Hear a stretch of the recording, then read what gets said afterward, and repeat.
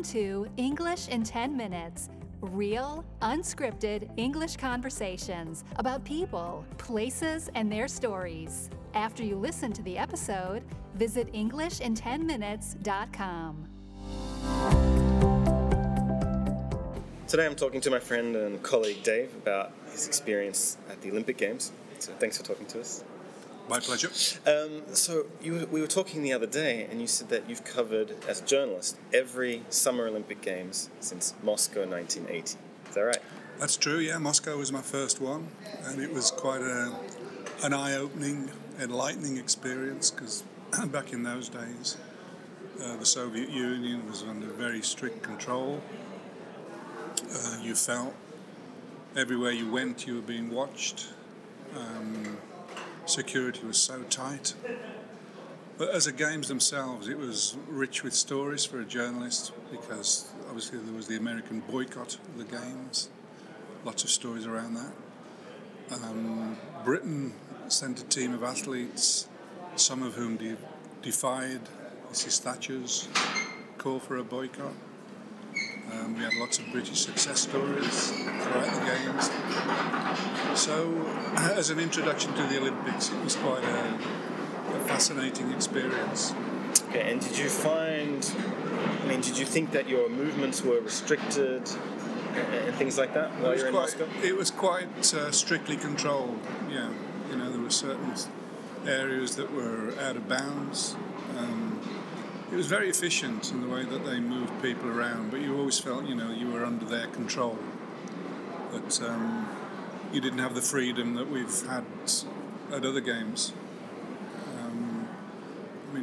China was just starting to open out a little bit when we went to Beijing. Clearly there was still an element of control about China in those days, but certainly nowhere near as controlling as Moscow was. No, that's interesting. I remember for Beijing 2008, like you said, they made the organization very, very good in terms of the transport and everything within the places that they wanted you to go to almost discourage you from trying to get out of that bubble, as we call it. And so it must have been amazing for you as your first games as a journalist, but also in that setting. It must have been a really interesting experience. You felt you were as if you were in the tight grip of that iron fist almost, behind that iron curtain. Exactly. And then, obviously, the next games were in Los Angeles, and you have the counter-boycott of the Soviet Union and its allies. Was that just from what I could imagine, to the two Olympic Games that would be the most different from each other? Two very, very far-flung extremes. But at the same time, it wasn't particularly well organised.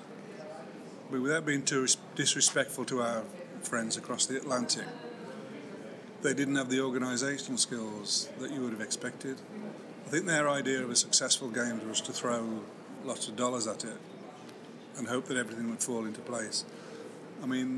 The transport system was adequate but not great. Not as bad as Atlanta in '96. You're smiling there, Nick, because I think you've heard stories about Atlanta. But maybe we'll come on to that later on.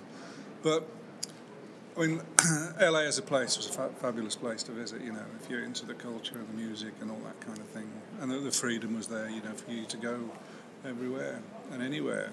I always remember I was working for a local newspaper, and one of my briefs, in addition to reporting on the Olympic Games, was to try and track down a young lad, he was a teenager, who lived in the area where I worked back home in England, and he was on death row in a prison in LA, and I thought, I'm never going to be able to get hold of him. So I managed to get hold of the number of his lawyer, who said, when do you want to go? And he arranged it, and we went actually into the prison and met him in the area, and I interviewed a guy who was on death row. But that was the kind of access and freedom that you had. Can you imagine trying to do that in Russia? Right. So had he been convicted for murder then? Yeah, he murdered his nanny. Oh, wow. And I'm trying to track down what he did and what subsequently happened to him. I don't think the death sentence, but he kind of disappeared off the radar after I'd interviewed him. Okay. And so LA was also the first commercial games, right, with these huge numbers of sponsors and everything. So that just must have been very different from the Moscow experience, of course. Explosion of colour and marketing and advertising. It was the grey games and the colourful games. So then the next Summer Games was Seoul, 1988. So this, I presume, also probably was quite well organised from the Korean standpoint? Brilliantly so.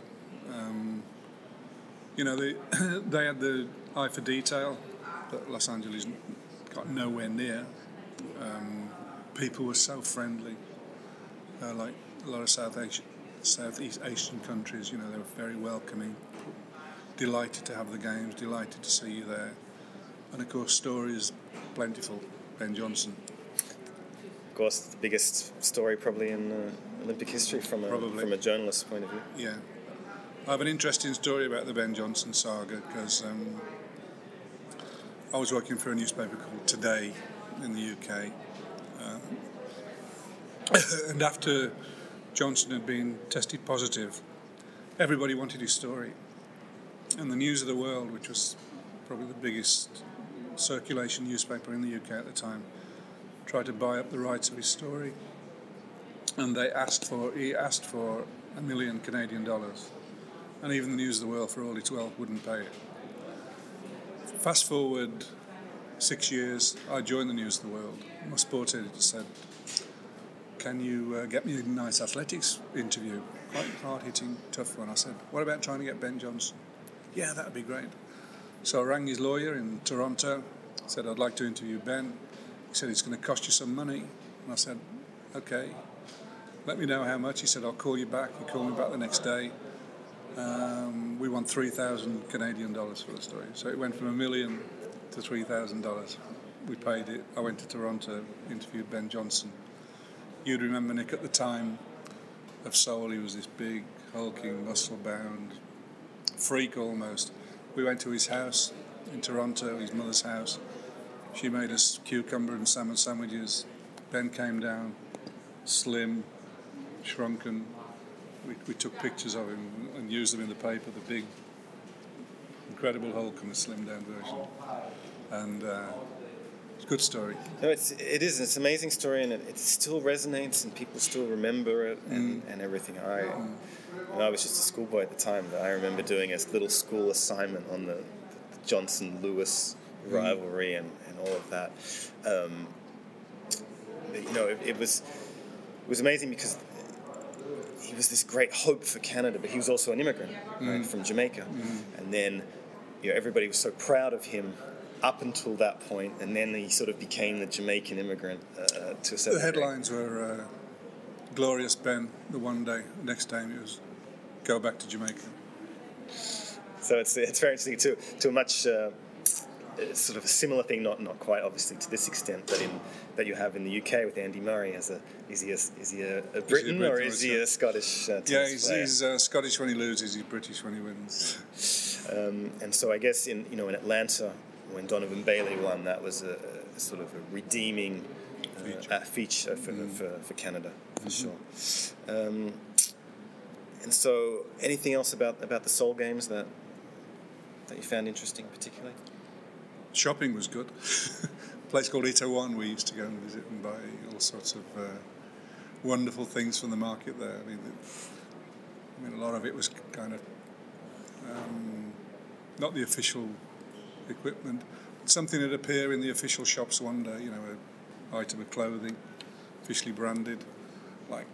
10 hours later, you could buy it at Itaewon Market for about a tenth of the cost. It was good. No, it's definitely something they do well, I guess, over there, for sure. All right, I think we'll leave it there for part one, and maybe if you're nice enough, we'll have a part two. We only got as far as 88. All right, well, there's still a lot more to go. Good. Thanks, Dave.